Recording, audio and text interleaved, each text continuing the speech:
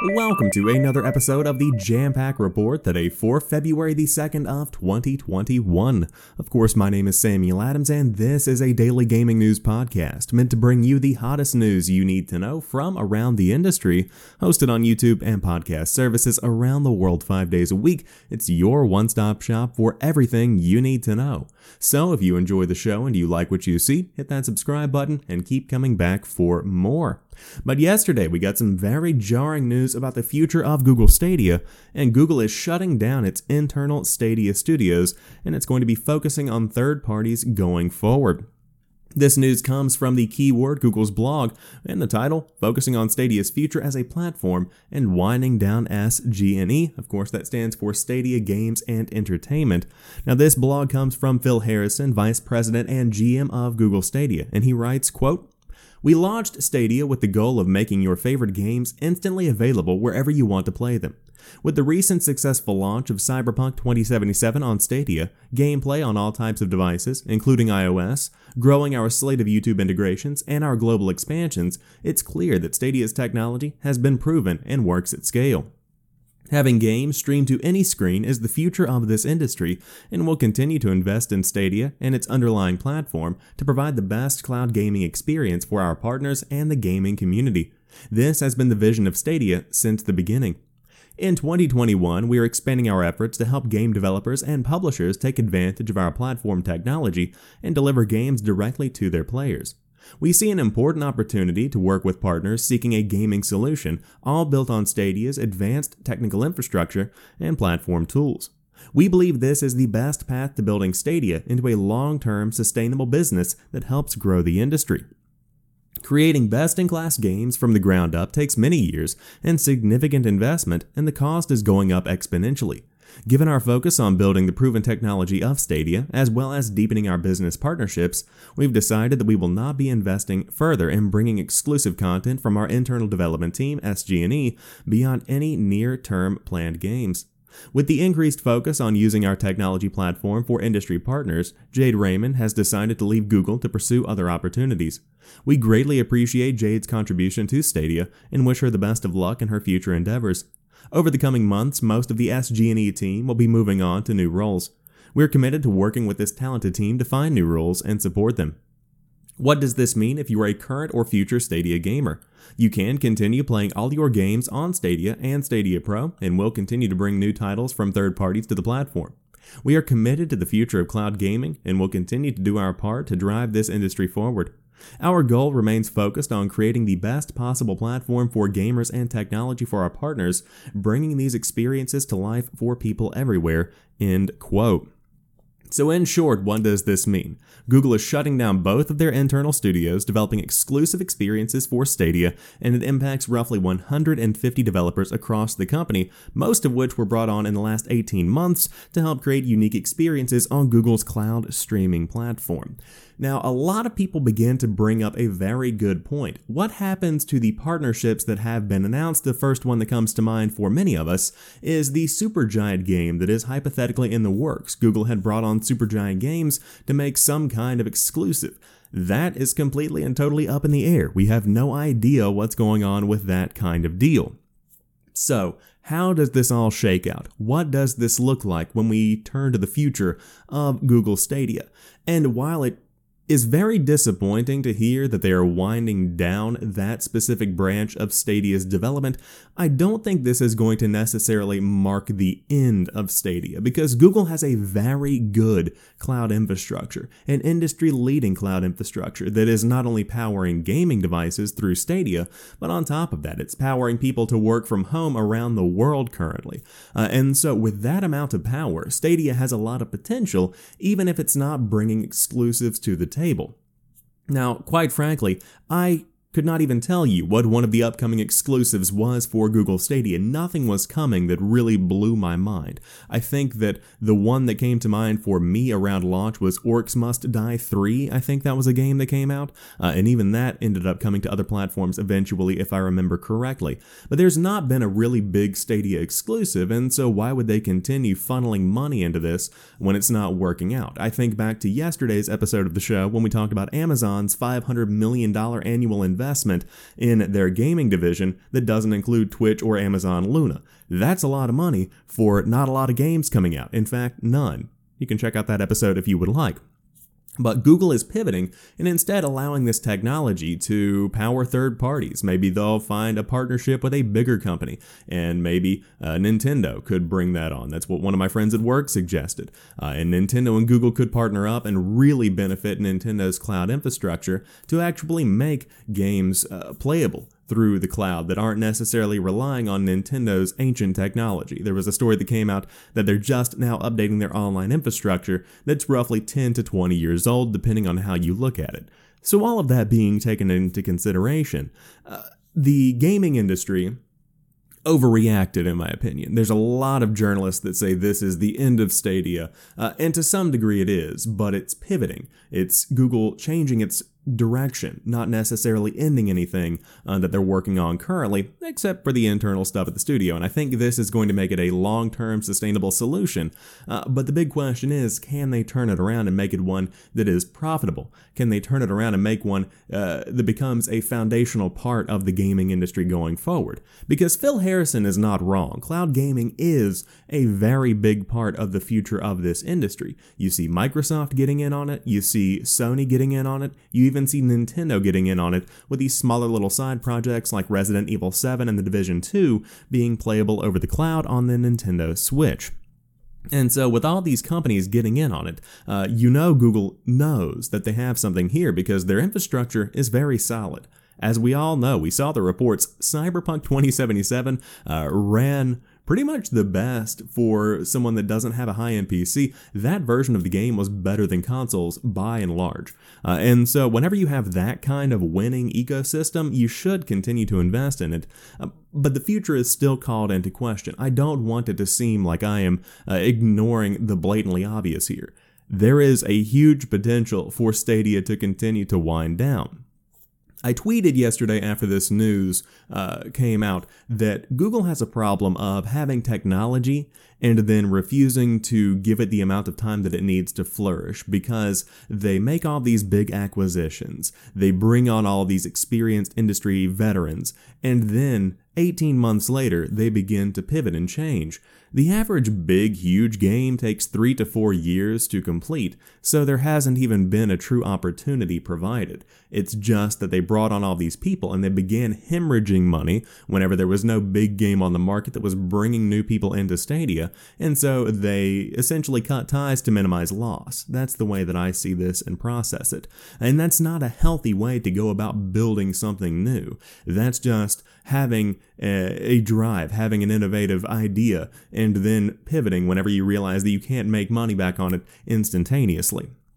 And again, this is just the perspective of someone who has a gaming podcast and spends a lot of the day on Twitter, so take it for what you will. But ultimately, what you need to know is that Google is shutting down its internal development for Stadia and focusing entirely on third parties going forward. But I'll tell you what is winding up this Microsoft-Bethesda deal because the EU has until March 5th to decide on the business's acquisition. The EU has until March 5th to approve Microsoft's acquisition of ZeniMax Media, parent company of Bethesda.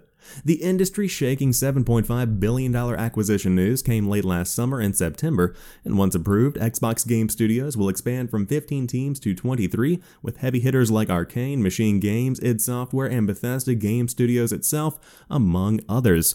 This is a very massive deal, and now we have a date on when to expect the finalization to come. Of course, there can be a lot of deliberations back and forth about the monopolization of the gaming industry. Does this create a monopoly?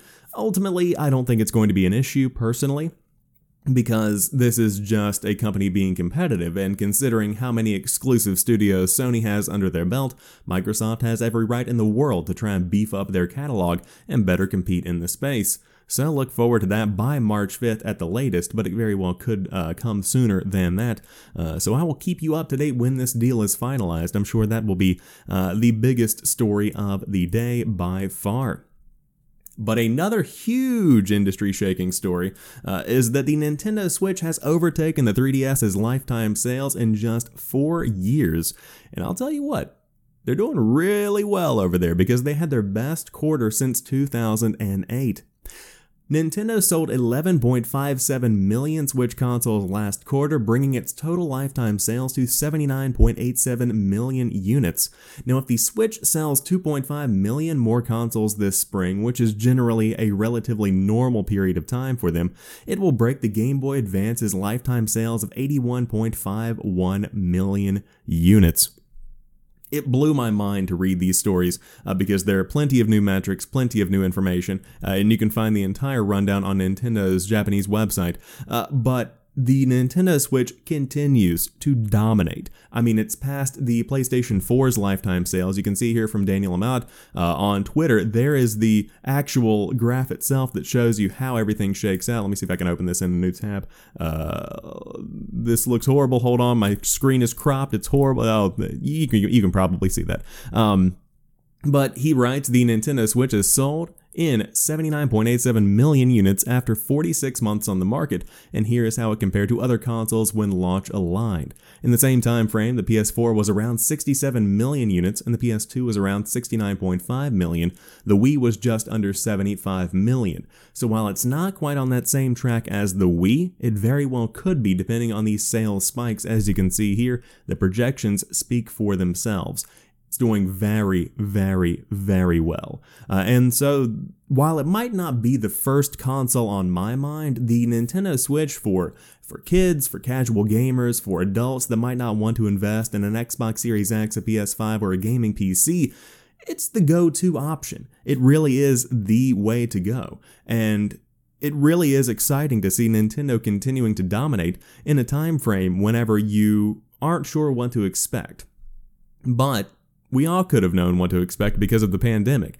It absolutely drove sales through the roof, and not only sales of consoles, sales of games as well, because the lifetime top-selling games on Nintendo Switch are continuing to pump out millions and millions of sales and units, with number one being Mario Kart 8 Deluxe at 33.41 million lifetime sales, followed by Animal Crossing New Horizons at 31.18 million, and I want to stop there for a moment. Animal Crossing New Horizons has been out for less than 1 year, and it has sold 31.18 million units. That is only 2 million roughly less than Mario Kart 8 Deluxe, the Nintendo Switch game for many people. That is a monster. Number 3 is Super Smash Bros. Ultimate at 22.85 million units, followed by The Legend of Zelda Breath of the Wild at 21.45, and Pokemon Sword and Shield at 20.36 million. And of course, the list does go on. But ultimately, the Nintendo Switch is continuing to really bring a lot of gamers into the market, really generate a lot of sales, and Nintendo is having a very, very good year, a good quarter, and they had a very good quarter in the end of 2020 for sure. But continuing on to our next story of the day, to follow up on yesterday's show, MLB The Show 21 is coming to Xbox and PlayStation consoles on April the 20th. Now, I did say April 20th, or 21st on yesterday's episode. That was a mistake. I did the math incorrectly. It is coming out on April the 20th. Leaked images on Instagram and Reddit were accurate. MLB The Show 21 is coming to Xbox Series X, Series S, and Xbox One, alongside its release on PS5 and PS4 on April the 20th. This year's cover athlete is Padres shortstop Fernando El Nino Tatis Jr., and it's not only releasing on both Xbox and PlayStation ecosystems, cross-play is enabled. The Collector's Edition reveal is coming on February the 3rd with a Jackie Robinson Deluxe Edition that was also leaked on Reddit, which gives 4 days of early access alongside other perks on top of benefiting the JRF Scholars Program. So you can see the full blog over here on the PlayStation blog if you do want to dive in. MLB The Show 21 launches on April 20th, 2021. The standard edition on on current generation consoles is $59.99, and on next gen consoles is $69.99. It is very strange to see the words Xbox One and Xbox Series X and S on the PlayStation blog, but it is a welcome change. I really love this whole tearing down the walls, letting people play where they will kind of situation that we have here. Of course, a lot of people are excited about the Jackie Robinson edition that is coming out, but I think a lot more people are going to be diving in this year because of that cross-platform play. And I was very shocked to see the cross-platform play itself, not the availability, but the cross-play. That's really neat because I'm thinking about baseball fans. You know, let's say Todd's got a Xbox Series X and Tim has a PlayStation 5. They can play together. It's irrelevant where they play. They're just playing the show, and that is the value of an exclusive. That's the value of an IP. Because instead of worrying about where they're playing, they're worrying about what they're playing. What are you going to play tonight? Where are you going to play it? Who cares? What are you going to play? I love that idea. And so that's coming in hot and heavy with MLB The Show 21. Of course, the cover athlete, as I said, is Fernando Tatis Jr. I believe I said that correctly. Not a big baseball guy myself. Haven't watched a game in years. But if you do want to pick up a game, then by all means, you can absolutely, whatever you want to say, dive in on April the 20th. But I'll tell you what a lot of people are going to be diving into today, the enhanced performance experience on God of War, because God of War is getting a next-gen update today. The PlayStation 5 launch has been an exciting time for everyone here at Santa Monica Studio, they write. We've been especially happy to see all the players who have taken advantage of the backward compatibility to try out God of War 2018 on the new hardware, as well as those who have picked up the game for the first time through the PlayStation Plus collection. Since then, our team has been working on a video graphics mode option that will enable players to get the most of the increased performance capabilities of the PlayStation 5. On the PlayStation 4 Pro version of God of War 2018, you have a choice between two graphics modes, one that favors performance and one that favors resolution. Coming to you tomorrow on February 2nd, today I should say, we will be releasing a free patch that replaces the current video graphics mode option with a new default setting that will offer the best of both performance and resolution to our PlayStation 5 players. Enhanced performance experience includes syncing to 60 FPS, a 4K checkerboard resolution, and 2160p. You can go back to the original PlayStation 4 favor resolution video graphics mode at any time by selecting Original Performance Experience, which will offer 4K checkerboard resolution synced to 30 FPS. For the latest news from Sony Santa Monica Studio, you can follow them on Twitter, Instagram, and Facebook. And of course, this is a very big deal because God of War is one of those games that defined the last generation for me. And for a lot of people, this is one that absolutely is going to be a game changer on the PlayStation 5 with that enhanced performance, because at 4K 60 FPS, this is going to be instantaneously one of the best looking games on Sony's newest hardware. It even almost convinces me to go out and get a PlayStation 5, and I have no desire to have one yet. So I'm probably going to hold off, but I think what this really highlights is the value of the PlayStation Plus collection. And for those that don't know what that is, the PlayStation Plus collection is a group of games included with a purchase of a PlayStation 5 and a PlayStation Plus subscription that basically includes every big exclusive from the last generation available for you to play at your leisure. That value is huge, and so with God of War included, basically, with every PlayStation 5, assuming somebody does get a PlayStation Plus subscription, which is borderline a necessity in the modern gaming space, you have an enhanced version of what I consider to be one of the best games of all time, ready and waiting for you. That's impressive. So if you do want to dive in, God of War is getting the next-gen treatment today. Another game is getting its 4K 60 FPS next generation update today, and that is The Division 2. If you want to head back into New York City or DC, that is available right now. But it's very strange to me to see that the headline here for The Division 2's Title Update 12.1 patch notes is not the next generation update. It is the Resident Evil apparel event, which essentially nets you some cool looking gear. And of course, you can check out the login rewards if you would like to. But they mention the next gen update with one little line. It's just a headline with no additional build-up, no additional fluff. You have Sony Santa Monica over here pumping out an entire blog with passion and love, and then The Division 2's just yeeting it out into the atmosphere. Regardless, if you want to dive back in, both of these games are getting a next-gen update today. So hey, why not? You might as well if you have that next-gen experience right now. But to round out today's show, I did want to highlight a bit of a funny news story for you all. Plans for a Wall Street GameStop movie are already in the works. MGM has acquired the film rights to an upcoming book, The Antisocial Network, focusing on the events of the past week that have unfolded around GameStop, Wall Street, and Redditors.